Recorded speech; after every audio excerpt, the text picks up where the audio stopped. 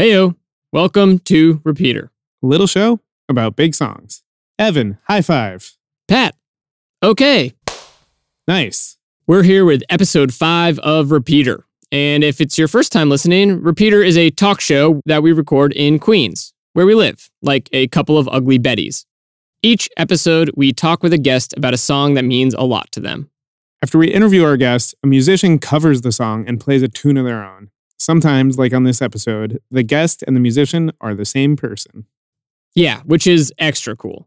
Our guest for this episode is New York-based musician Ivan Anderson. He's an electric guitarist by trade, but stripped down to a one-man acoustic act just for us. Stripped down to a one-man acoustic act to play a mashup, no less. This show never ceases to amaze me.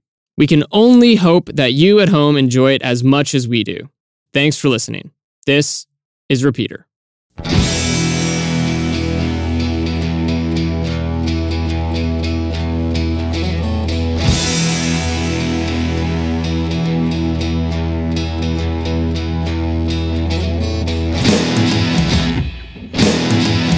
Please welcome to the stage. We have writer and musician Ivan Anderson. Give it up. Welcome. Guitar in hand. Hi, everybody. How's it going? Hey, man. Hey. Say hello to the folks. Hi. How's it going? Cool. So, Ivan, you are a writer and musician here in New York City. That's right. Yeah, I live very close. Yeah. How close? Like 2 blocks. Wow. Ooh, so also a neighbor. Yes. A neighbor. Yeah. That's right. To QED here in It's Astoria. QED, yeah. I'm rooting for you guys. Oh, thank you. Thanks. We live 1 block from here. Okay. For anyone that doesn't know, Pat and I live together. Adorable. Isn't it? And we host this show in our backyard. So, Ivan, one of the things we like to do every time we do this show is we like to tell people something we've been listening to recently. Yeah, okay. So we'll start with Pat so that you can All think right. about it a Thanks little bit for that. longer. Pat, what's been going on? What have I been listening to?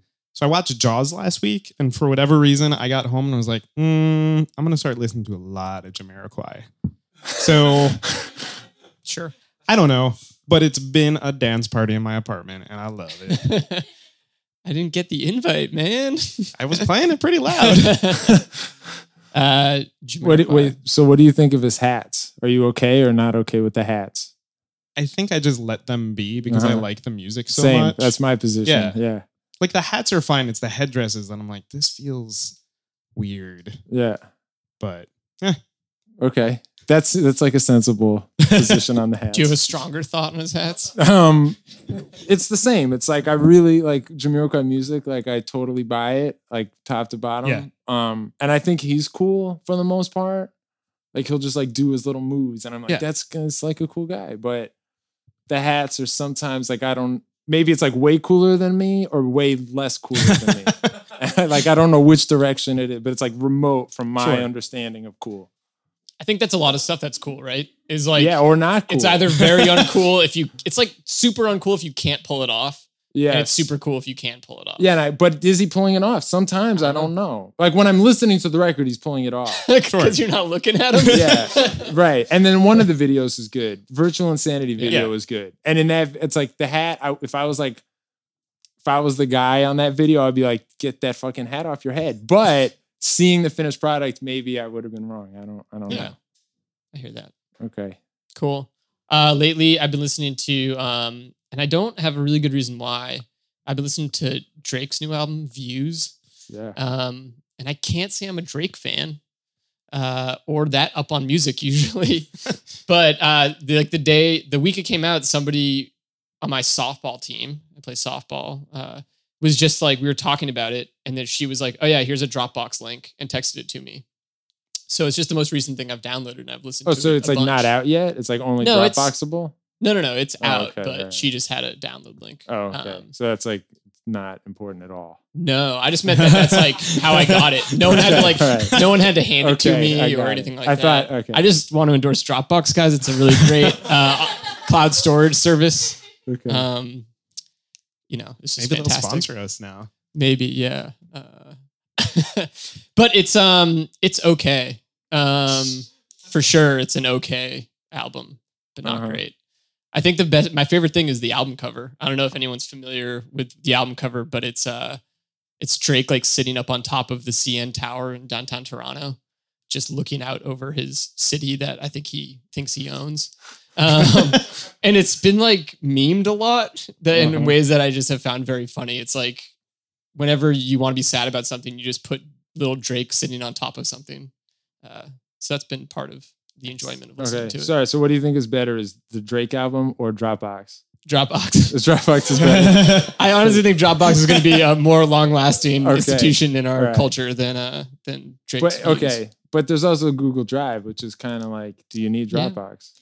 Yeah. I don't know. Dropbox came first. Drive, I would argue, is better.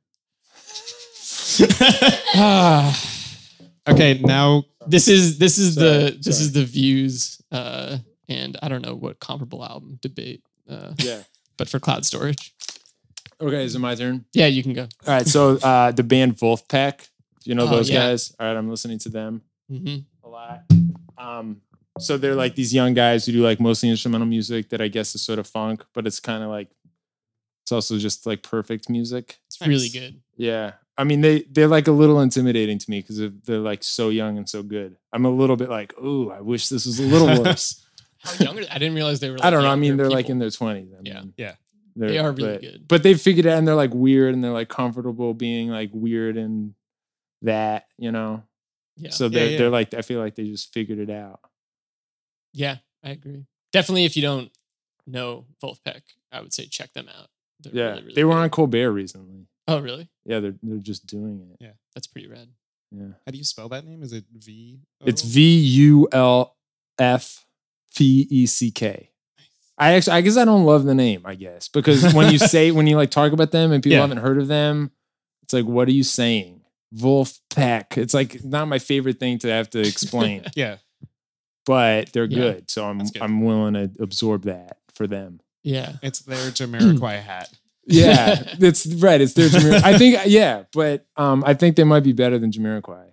Ooh. Yeah.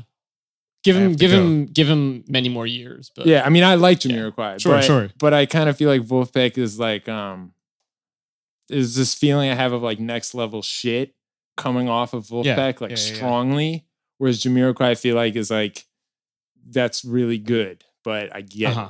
Okay. I don't know. I've never been like taken outside myself by Jamiroquai. Like, even the hats, like that's weird, but I don't really feel like my consciousness was ever expanded by the hat.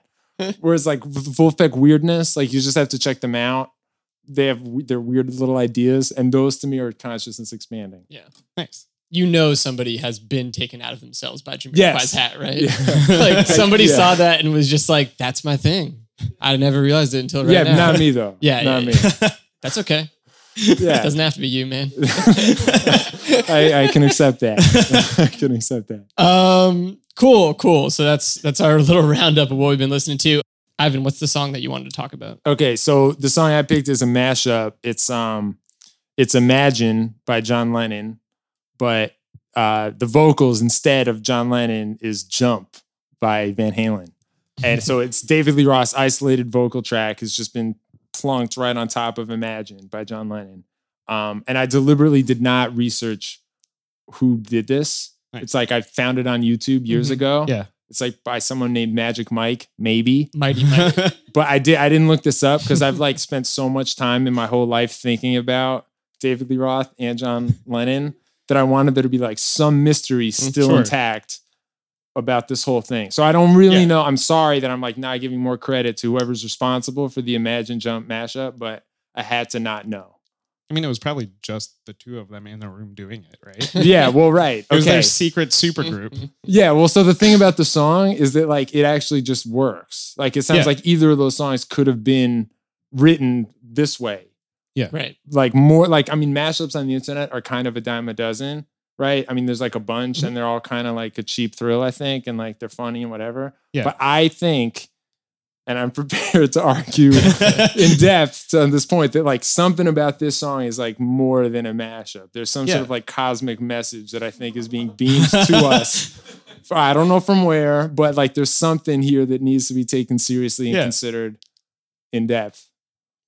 Yeah, because it does work. It like surprisingly works well. Because you're right, there are some mashups where it's clearly just like, well, the songs are in the same key, so they did Yeah, that. right. Like, Yeah. and it's kind of funny, I guess, but this one like really works. Oh yeah, no, it works, and it's beautiful too. Now, so first of all, I just want to say, I like some people, I think like ironically love Jump or some bullshit like that, and like I just want to say very emphatically right now that that's not my relationship with Jump at all. I think that song is like completely a masterpiece. Personally, I actually think it's superior to Imagine, but that's like a personal thing. Yeah. I can It's a hot tolerate take. disagreement on that Sure. point. But right, so part of this is not like, wow, you took one good song and one bad song, or two bad songs and put it. This is like two fucking great songs. Yes. Yeah. And then together somehow is this third new thing that's So- kind of, divine, I think. So you found this on YouTube and it spoke to you. Yeah, I found it on YouTube and I was a little bit like, okay, here we go again. And then I heard it and I was like, wow, this is like confirming a lot of my deepest superstitions about why both of those songs were like good in the first place. Yeah. It was sort of this, like I said, it felt like it was a message to me. Yeah. So like dig into that a little bit in terms of Yes, okay. You already liked both of those songs. Yeah, right. Both those artists. Yeah. Yeah, okay. So I feel like I have to work a little less hard with Imagine. Like I feel like people get Imagine maybe more. I might be wrong. I might be underestimating how hip everybody is with Jump, but I kind of feel like everyone just is ready for Imagine to be the song. Like John Lennon is obviously a genius. Phil Spector produced it. Yeah. Blah, blah, blah. And then the other thing too is like, I do have a lot of respect for the fact that song is kind of this like anthem for like secular humanism, Mhm. right? It's like, what if we were just good because we could be, not because there was a God? And like, I think that's actually not a super easy thing to write a song about. Like, Yeah. how are you going to write a song? It's like rationality. Like, it's not. it's like not a lyric. It's like not something you can like pin a lyric on. But that John Lennon did it because he's a genius. So we have this song that's just about like, what if we could just be our best selves for the sake of it, and it's short and it's beautiful, right? Okay. Mhm. All right. So then meanwhile, right, with Jump, I actually kind of think like Jump was also a song that did that in a different way. Like people make fun of like, can't you see me standing here? I got my back against the record machine. Oh, can't you see what I mean? And some people are like, I don't see what he means. That song's meaningless. And I've heard people say that, but I kind of feel like that's just dumb. Like you got to work for a second here. Just give it a chance. Give the song like a chance. Like I think David Lee Roth is like saying a lot of stuff. I mean, I love David Lee Roth, but I also think like, okay, so I'm gonna back up for a second. So I'm not what I consider like totally a sunshine person. Mm-hmm. Like you just gotta have to go with me on this. Like I feel like some people are sunshine people. It's like the sun is out there in a good mood and they like play Frisbee or whatever. And like that's not like automatically my response to sunshine. A lot of times I'm like, don't want the sun to be out, don't want to go outside, don't want to play Frisbee. Mm-hmm. Life is hard and complicated. But the music of David Lee Roth like makes me a sunshine person. Like I hear it and I'm like, I get it. The sun is out. That's beautiful. Yeah. Like I see it. I understand it. So I'm like grateful to David Lee Roth for like bringing me into that world despite my like deep agitation. So that's that. And Jump to me is like just the song that does that. Like the beginning of Jump is like pure joy. Mm-hmm. It just starts. It's like, thank you for that. And then it's like, and then it just starts and he's like, can't you see me standing here? I got my back against the record. Like, I see that. That's dope. It's like, he says that and I see David Lee Roth in the record machine. He's standing there. That's cool. Yeah. And then he's like, can you see what I mean? Like, yes, I see it. And like, I take the plunge. Right. So to me, that whole thing, it's like a love letter to life. Mm-hmm. Yeah. Right. And I feel like Imagine is kind of that. It's like a love letter to life, even if that's all there is. And David Lee Roth is like, yeah, I get that, but I'm just going to add a little bit of sex appeal to that whole idea. Right. Right. Okay. So, right. So I kind of feel like those songs and it were like kind of had the same thing, right? Like John Lennon was the sort of more political, like spiritual statement of the idea. But then David Lee Roth was just like, if you've ever had a boner, this is like the musical equivalent of that feeling. And then maybe that's a good reason to be alive. Like, how about just that by itself, right? So to me, Jump is like musically doing that. And Imagine is like maybe sort of more cerebrally, like maybe more intellectually doing it. So then you put them on top of each other and like, of course. Yeah, like, of course. Yeah, it just goes together. Really and if it hadn't, that would have like dismantled this whole major religion I created for myself. So when it worked, that was like a big relief. Yeah. You're making me rethink every mashup I've listened to and enjoyed. Because now I'm just like, there's no religion there. Yeah, right. It just sounds kind of good. I agree. Yes. Yeah. I agree. Yeah. Or the idea of like can two songs that maybe are incredibly different seemingly, can their messages be similar enough to actually link the mashup, you know? Yeah. Something like that. Yeah, I mean, I feel like it's kind of doomed because when you take two completely different songs and then those get mashed up, it's like, okay, you made it work. It seemed like it would have been hard. Now it's not. It's like clever. Yeah, it's like a shitty magic trick where it's like, okay, you made it disappear. I knew you were going to do that. Like, I don't care that you did it. Right? Yeah. And then when they're the same and you mash them up, then it's like, well, duh. Yeah. You know, so it's kind of like I don't need. I feel like we got more mashups than we need. Like on YouTube, there's like 40 trillion mashups. I don't know who asked for that many mashups. It wasn't me. Now we have them. The internet. Yeah, right. Now we have them and it's kind of worthless. But there's this one. There's this one that I think justifies it. There is a Fugazi and Destiny's Child mashup that I love. And I love it for a very different reason. Like it's Fugazi talking about like low income housing in DC. Yes, good. And Destiny's Child talking about being an independent woman. So maybe I haven't actually thought this through that far. No, but let's do it right now. Let's figure it out right now. Let's dig into that right now, Pat. Let me finish my first thought. Okay. Because I saw that road and I'm like, oh man, that's gonna get intense. But like the thing that it did for me was just like, because I found that in, I don't know, when YouTube first came out. And the thing that did for me was just sort of introduce me to Destiny's Child in a way where I was like, oh no, this is really good. I just needed the right context to get into it. Yeah, that's good. Yeah, because they just took the bass line from the Fugazi song and put that into Independent Woman. I was like, this is amazing.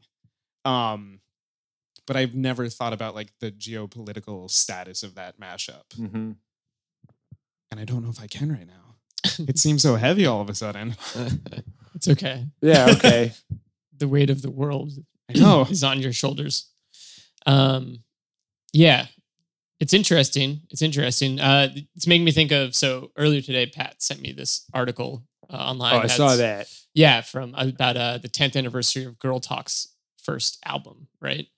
But a lot of what they talked about was how mashups have like been this sort of thing running in parallel, but particularly Girl Talk's album running in parallel with how people listen to music right now. Okay. And consume media. Yeah. But that idea that we're all very flighty and we like can't focus on one thing for long enough. Because I do remember when Girl Talk came out, there was a novelty to like how much he would put into one mashup, right? Yeah. That was like a big part of it. Whereas up until that point, it was really always about two songs. It was about one song and another song. The good old days of mashups. Yeah. But now it really like you say mashup and it almost sounds like a dirty word because like we've now gotten so many of them.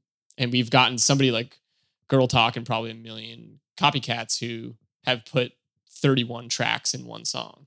Yeah, well, I don't know anything about where Girl Talk has been or what he's doing or like what's happening? Like I don't know. Is I Girl assume he Talk just in DJs. the world? Is I he don't a really DJ? know. Is he like is that working out for him or like I don't know. I mean, I remember that I was in college when like the Girl Talk record happened and it was like a sensation.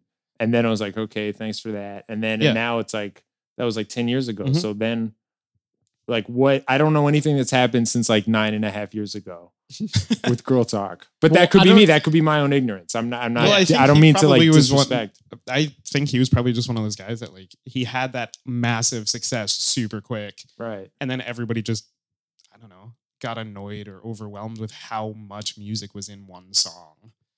And I don't know. I mean, like with Twitter and Facebook and everything, or YouTube, where you get so many mashups, or you just have media being thrown at you like every second of the day, like I think that definitely wore off. Yeah.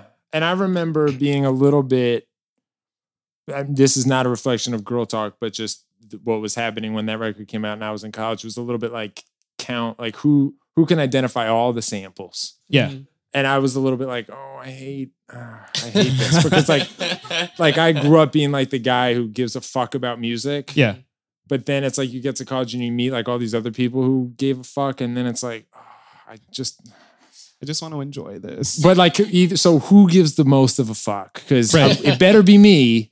But then what if I Yeah. can't name all the samples? Right. So then it's like, maybe I maybe was wrong in the very like a long time ago to just pin my whole identity on being the guy who gives a fuck. maybe it's time to rethink that. Yeah. Or maybe like just fuck Girl Talk and I resent the whole thing and I don't want to rethink Right. it. So Yeah. Could be both. it could be both. So Yeah. and I never really developed any of those thoughts. So I just kind of tuned out Girl Talk and I was like, I'm going to put my head down. I'm going to wait for this to be over. And You made then- it. Yeah, right. And then maybe someday when we'll go back to talking about Van Halen, I'll just win that game like 10 times and feel Yeah. good about myself again. And then, Right. you know, Well, I think a good point that article made, and just with having some distance from that Girl Talk album, yeah. because it was so much, and you're right, everybody was so like, that's this sample, Yeah, that's right, from that's this. that's this pitched up. It's like, Yeah. first of all, how do you know that?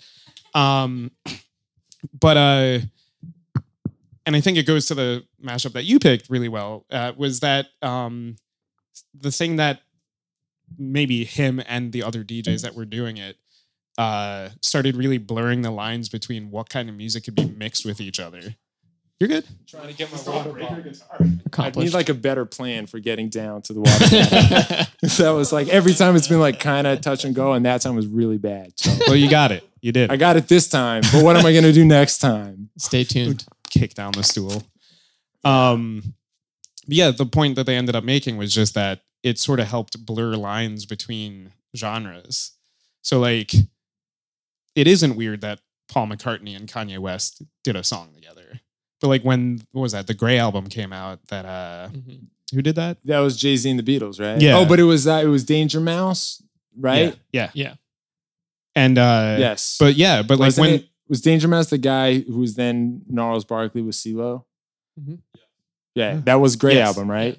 Yeah. Okay, all right. But like when that first came out, everybody was like, "Oh, it's the Beatles. You can't do anything the Beatles." But now it's, Yeah. I mean, it's commonplace, but it's nice that kind of thing can happen. Oh yeah. Well, so do you guys know Pat Metheny? You guys like Mhm. hang with jazz at all? Metheny Trio. Yeah, Oh, Pat Metheny, jazz Yeah. guitar player. All right, so he's just like the king of jazz guitar. And like, I forget when this was, maybe like 10 years ago, maybe longer. Kenny G did this thing where he like recorded a solo over a Louis Armstrong track. Uh-huh. Mm. And Pat Metheny wrote this thing on his website that was super long, where he just like dicked down Kenny G and said that was like the worst thing anyone could ever do. And he Yeah. called like Kenny G a necrophiliac. And he said like anyone who's ever thought for 5 seconds about why jazz is cool would understand that this is like a huge no-no. This is like offensive to everything that music is about. Yeah. And then meanwhile, he also like in the middle of the whole thing, he just did this like super jazz, like surgical takedown of Kenny G's identity as a musician. Just like I remember in the beginning, like I would hear Kenny G do these like pentatonic bullshit, and he was like kind of just full of clams, and that was just then. And he's like, anyway, the point of the story is like Pat Metheny just like let it out. Yeah. And like took down Kenny G. And what he had done was he had like I guess it was a mashup in a way, where he just put himself over a Louis Armstrong recording. And then made probably a lot of money. Yeah.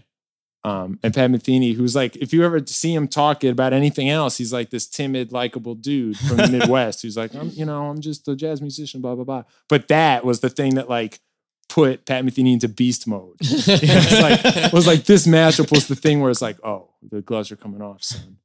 So, Yeah. it's a big deal, I guess. Like, I Yeah. guess the stakes are high.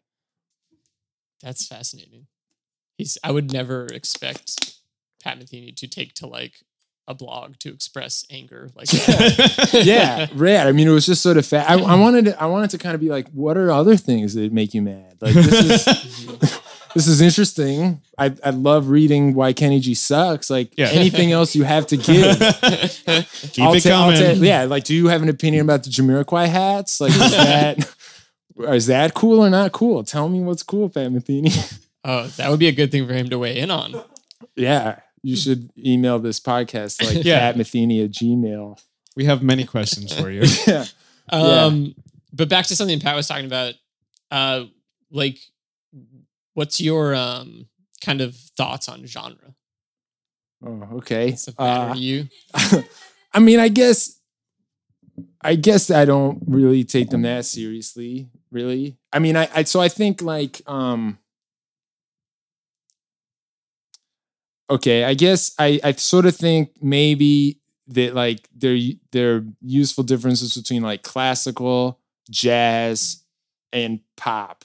Sure. And I kind of think rock and pop are sort of the same thing. I know that's like alarming to some people, but I kind of think rock and pop are like kind of the same. Mm-hmm. And then like jazz is like, there like maybe legitimate reasons why jazz is kind of different. Mm-hmm. And there may be legitimate reasons why like classical is kind of different.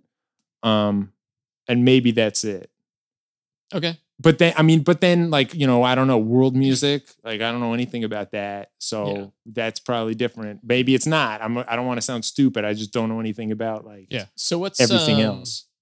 Let's like get to know your musical background. But like you've been a musician for years. Yeah, right. So I started playing guitar when I was like, I guess, you know, 12 or 13 or something like that. I mean, so back then it was obvious that like there was this thing called like hard rock specifically that like ruled my world. Mm-hmm. Right? Like Van Halen, Jimi Hendrix, like it was sort of classic rock. Like that was kind of like if I could just sound like that and be that, and there was this like, you know, this hot lava and this like force to it that as like a teenage boy was like, you know, something I aspired to having and being able to control.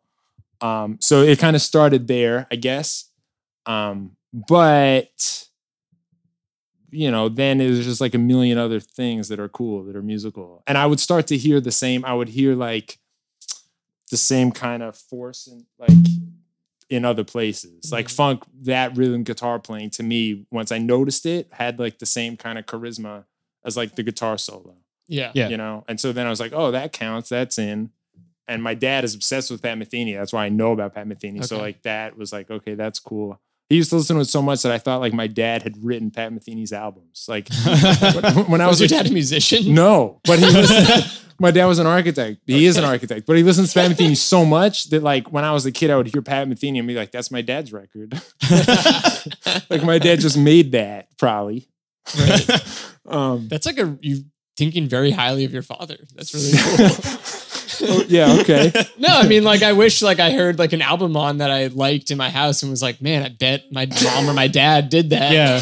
Like, that's such, like, a nice association to have with someone in your home. So, I mean, part of this is because my dad introduced me to Jimi Hendrix, which was, like, the whole thing. Okay.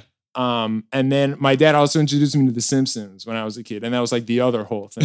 Yeah, that's And so, when I was a little kid, I just thought, like, my dad has cool taste. And, like... I realized later that's like exactly the opposite conception that everyone else has about cool taste in their parents. I had it like totally reversed. But like when I was a little kid, I just assumed like stuff my dad likes is probably going to be cool because Jimi Hendrix was good and The Simpsons was good. And I was like, everything that reminds me of either of those two things is good. So that's basically why I thought my dad created the music of Pat Metheny. Yeah. That's as much as I can explain it. I love that. I thought you were going to say that was the opposite conception that other people had of your dad. Like you learned later that people thought your dad was a square, but you thought he was super cool. I suspect people think my dad is pretty cool. Yeah, that's great. I mean, I might be wrong, cool but I suspect like my dad is maybe just cooler than me. Like it's gotten away from me at this point. And it's like, I have to rein back in my dad's coolness. It's like out of control. Maybe it's possible. Yeah.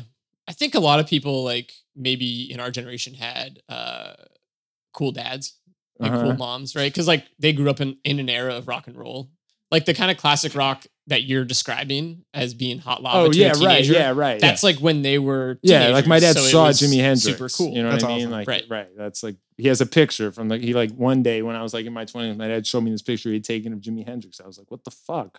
Like I'm never gonna take a photo of something that good. Right. You're going to have the guy with the Jamiroquai hat. Yeah, right. It's like, Dad, I'll show you a JPEG of JK with a headdress. I was like, all right. I mean, my dad kind of likes Jamiroquai too, though. Sure. So maybe the headdress There's is an all in. right. Like maybe we can know. I could just ask my dad, like, Dad, Jamiroquai hats, hot or not? Oh man. And then I'll just tell you what he says, and then we can know. He'll be the authority. Yeah. I mean, if you guys are open to that. Yeah, sure. Sure. All right. Just bring him next time. Okay. All right. Yes, good. We'll get JK. So wait, so from like learning guitar, right? Around like Sure, 13, yeah. 14. Well, I was obsessed with listening to music for like 12 years before I actually started taking guitar lessons. Okay. That was another identity crisis because I'd already decided that I was like the guy who understood like guitar playing from listening to it all the Yeah. time. Oh. And then I started playing and I was like, oh, this is hard and I don't know anything. And that was like a conflict. I was like, fuck, Yeah. I should have like either cared about this less or started sooner. So that was a crisis. Like I remember I read some interview with Jimi Hendrix where he said like, oh, that song was really easy. It was just the F chord to an A chord. Mhm. Yeah. And like everything about the words of that sentence was like completely foreign to me. Yeah. And I was like, okay, I don't know what a chord is. I don't know what an F is. I don't know what an A is. And he's saying that was like the easy song. And I just remember feeling all this like shame like wash over me that like I listened to Jimi Hendrix on headphones and like looked at this picture in the CD and that was all I did. Like I Yeah. never actually Yeah. got a guitar, took lessons. This was all when I was like 12. So then I was like, well, maybe there's still time. You know, I could start learning guitar. And so then I did. And Nice. that's how I started playing. And were you in like rock bands initially? Yeah. I was in right. So I had a band in 5th grade that like lasted for one talent show. Congratulations. Thanks. Yeah. You guys win? It wasn't a contest, Good. but I thought we won. I mean, it was the 5th grade talent show, so it was like Oh yeah, it's a talent show, right? like a Not lot of people Battle of the sucked, I thought, Right. and I thought we were kind of good. So to my satisfaction, we won. Cool. Nice. And then in high school, I was in a band that kind of lasted for one talent show in high school. And then I formed a band in college, and I'm forming a band now, actually. Cool. Nice. Yeah, thank you. Where did you grow up? I grew up in northern New Jersey, Okay. like right over the George Washington Bridge. Like when Chris, Yeah. there was that whole thing about Fort Lee. Yeah. And Chris, I'm not from Fort Lee, but I'm from the town that's like next to Fort Lee. It's like the same as Fort Lee, kind of. So Cool. Yeah, Yeah. I'm from there. So what kind of music were you listening to in high school then? Like other than Jimmy? You're right. Okay. So it was like the school of Jimi Hendrix Yeah. and Van Halen and like all that. And then simultaneously, I got into like Chic, Prince, Stevie Wonder, Earth, Wind and Fire, like all that shit. I then somehow just noticed was like, I thought it was the same. I mean, Yeah. specifically the thing that happened was like, I saw Prince perform and he played guitar and he just shredded.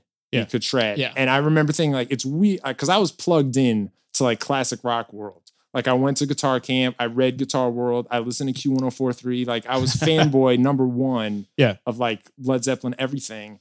And I remember thinking it was weird that no one ever said like Prince can rip. Like all that shit that you like that like Angus Young and Jimmy Page, all the shit that those guys were doing, like Prince is like can do that.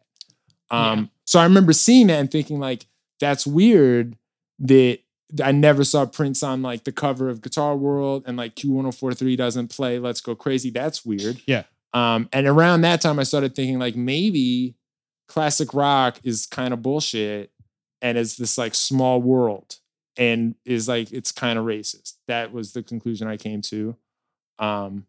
And then at that point it became sort of a love-hate relationship with classic rock. Mhm. Like I still love it, but like when I tell people about my taste and they're like, "Oh, so you like classic rock?" I like cringe. And I'm like, "Don't say that or think that." Yeah. Because like to me at this point, classic rock is like, you know, like the shitty Eric Clapton songs. Yeah. You know, like Lay Down Sally's and that, like an Eric Mhm. Clapton song. Like to me, that's what I think of as classic rock. I don't think of Jump as classic rock. I think of that as like the Sistine Chapel. That's like, you know what I mean? That's like beyond. Yeah. Yeah. I think of like, you know, like Ted Nugent is classic rock, like Mhm. Leonard Yeah. Skinner. Like Yeah, those yeah. guys, like, you know, they can play, but I'm a little bit, I'm maybe over it. I think I might be Yeah. over it. Yeah.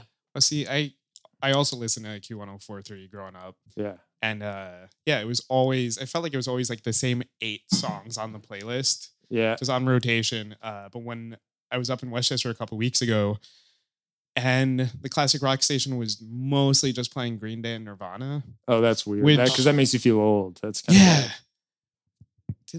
Those songs do not make sense next to like Sweet Home Alabama.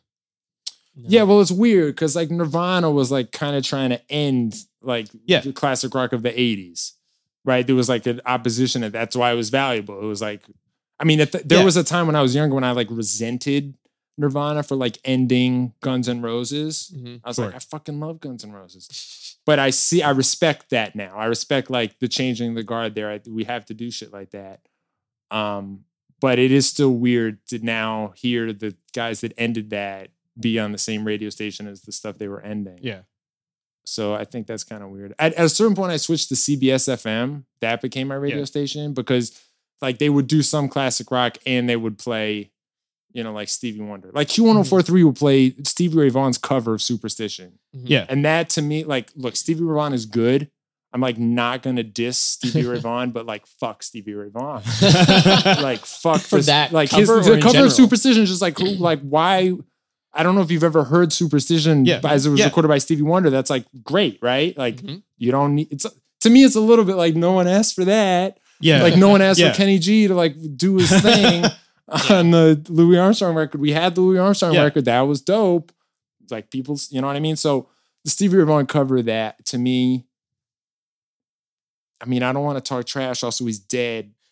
He was good. Like he was good. And I get, let me just say, because I don't want to be a hater, because I feel like at the end of the day, musicians, like we're all on the same side. So let me just say there's probably some version of that where like Stevie Ray Vaughan is a serious musician and his covering Superstition was this like tribute from one musician to another, like jazz something.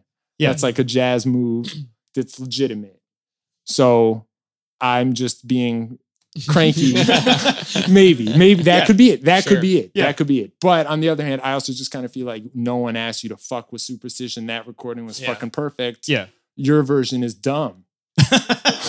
So it's interesting, like that's the story about Prince, right? Yeah. I had a similar realization at some point, I think later in high school, where I think I was watching the Rock and Roll Hall of Fame induction ceremony. Yeah, right. Is that what the It was, same that's what I'm performance, saying. right? Yeah. And so if anyone hasn't seen this, they're playing While My Guitar Gently Weeps. It's like some all-star cast of musicians. And literally Prince is hidden in the shadows the entire show, like the entire song until the guitar solo. Yeah. They maybe flash him on camera once or twice up until that point. And he just steps out of the shadows, rips this guitar solo, and then throws his guitar in the air at the end of the song and walks off stage and someone catches it. Yeah, well, it's Off weird. camera. You see, like you don't know who catches You see it go up. I've like Yeah. watched that like 40 times. Like you see it go up and you're like, Yeah. oh fuck. And then you're like waiting, like, okay, there's something's gonna happen now. And then nothing happens. Like you Yeah. don't know. It could still be up there. Like Yeah. it's a mystery what happened to the guitar. He's Prince. He just shot it into space. Yeah, so that I remember that. I remember being in high school, seeing that, and just being like, "WTF?" Like, this is But so my good. my like opinion of Prince really shifted at that point, and it wasn't bad before then. It was that same thing of like, oh, he's in that club.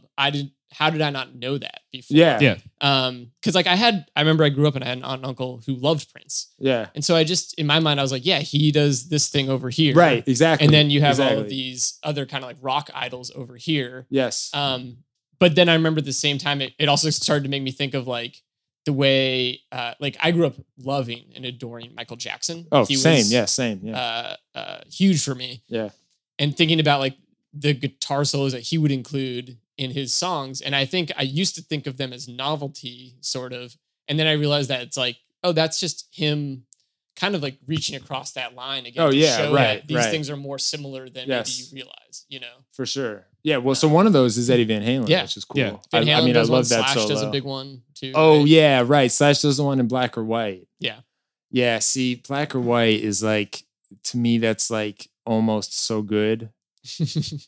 like the main, like that's just a hook for the ages, right? But then there are like a couple big red flags in that song. There's a rap that's really bad. That rap's really bad. But that was in the era. That was in the era where almost every marketable song, like on the top of the charts, had a rap verse. I get it. But we are talking about like the king of pop. Like if anyone's gonna know a little bit better, like it could be that genius, right?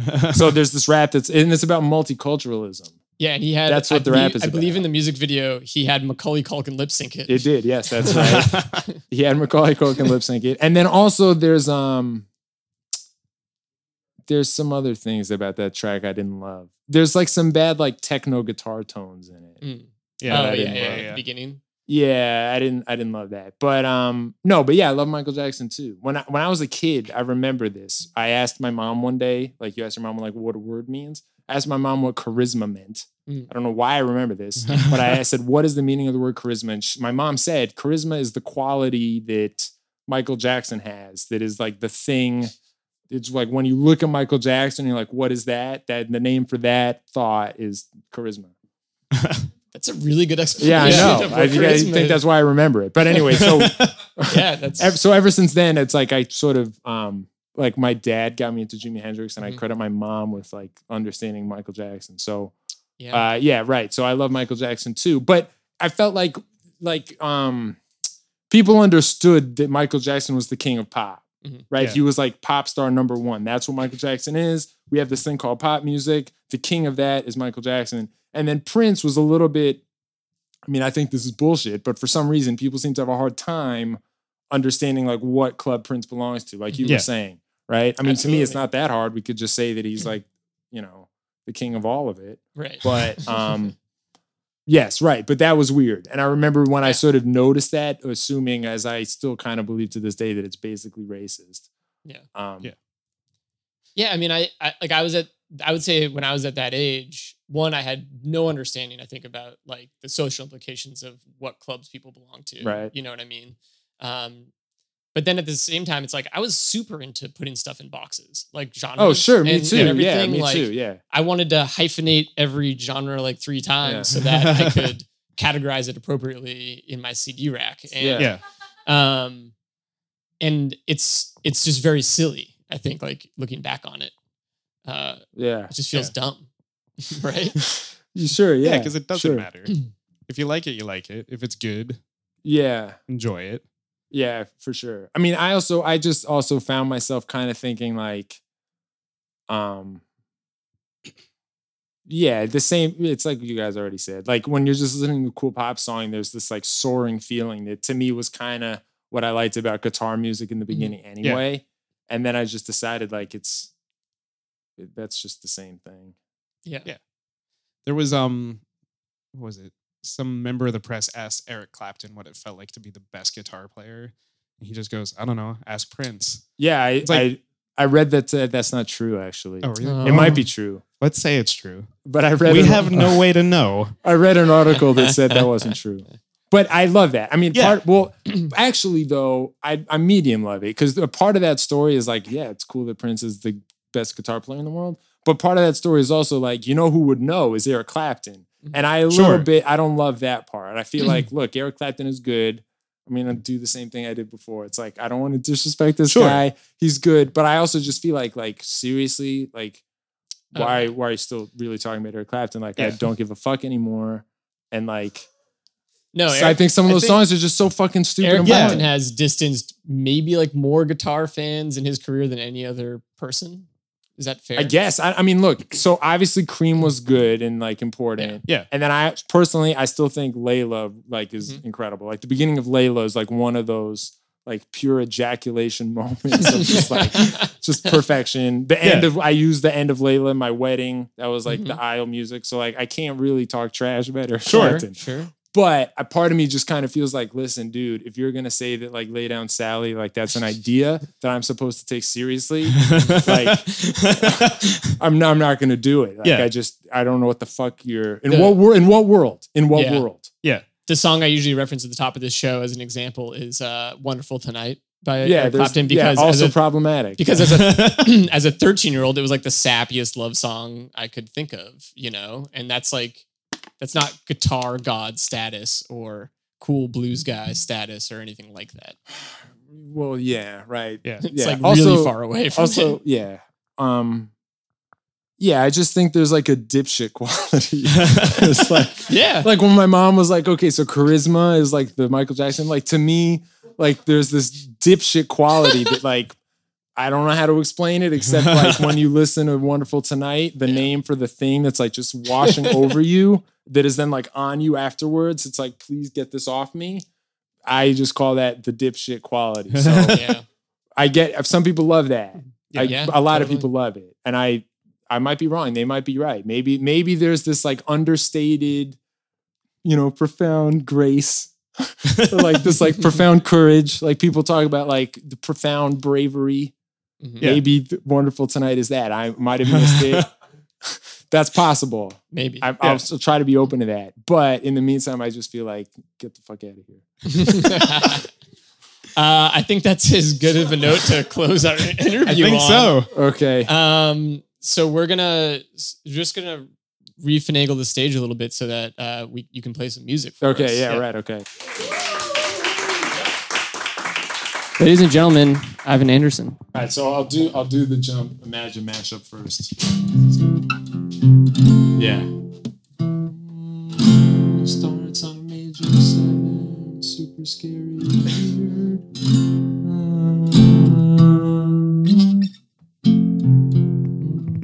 Okay. All right. Are you guys good? Okay.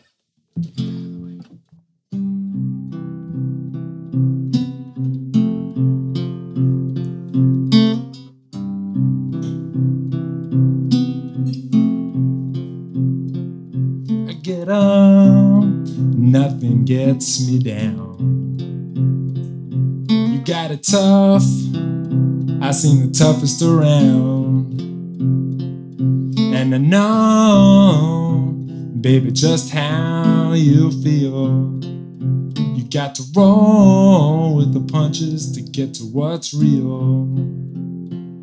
So can't you see me standing here? I got my back against the record machine. I ain't the worst that you've seen.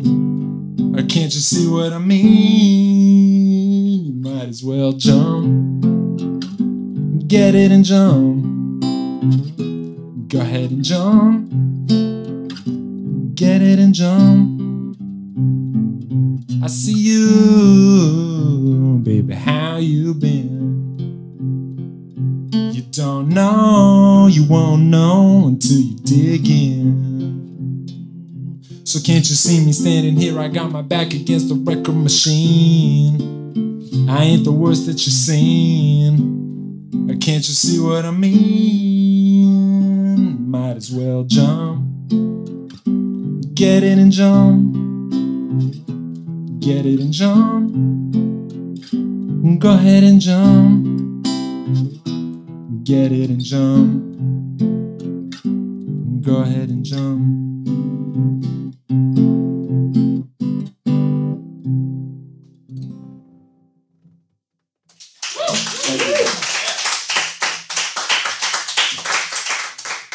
Song that my dad wrote.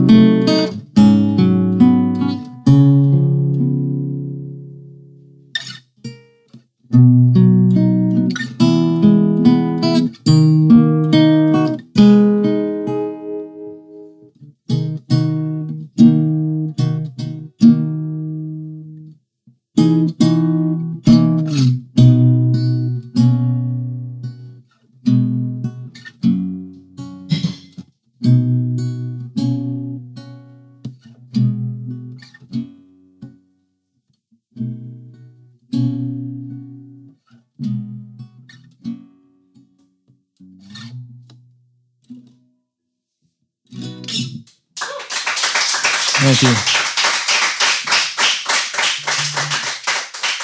All right. Okay. So last one. This will be an original song. This is called "Let's Pretend."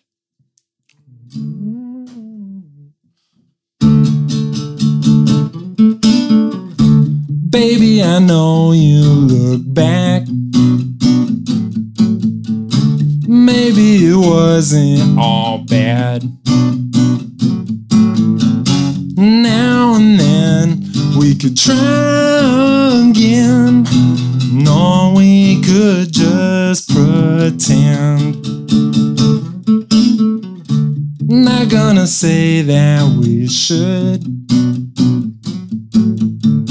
like it would do us much good.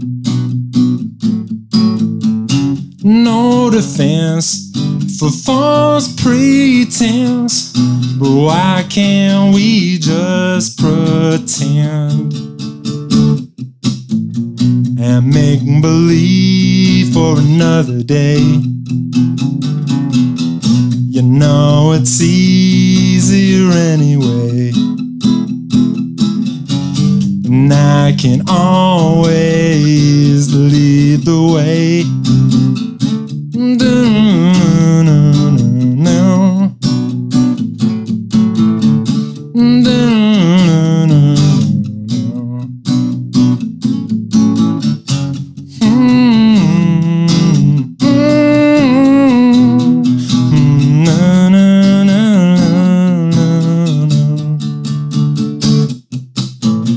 So make believe for another day. You know it's easier anyway, and I can always lead the way. Wondering where we went wrong, living with that from now on. And I get a sense it'll never end, but I can still pretend. But we can still pretend. Thank you.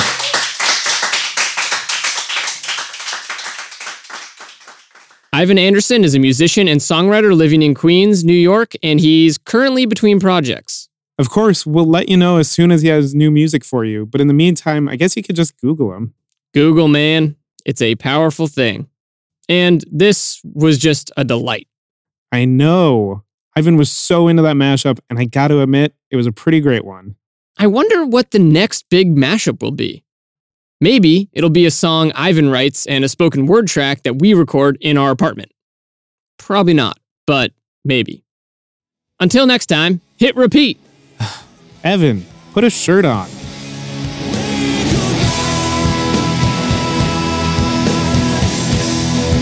Repeater is hosted by Evan Ford Barden and Patrick Cartelli at QED in Astoria, Queens, a place to show and tell. Find out more at QEDAstoria.com. Our show is supported in part by Hi-Fi Records and Cafe in Astoria. Visit them from wherever you are at hi-fi-records.com. Editing by Stephen Garvey. Theme music by the Sun Lions. Everything else by Love Nest Productions. Welcome to Repeater.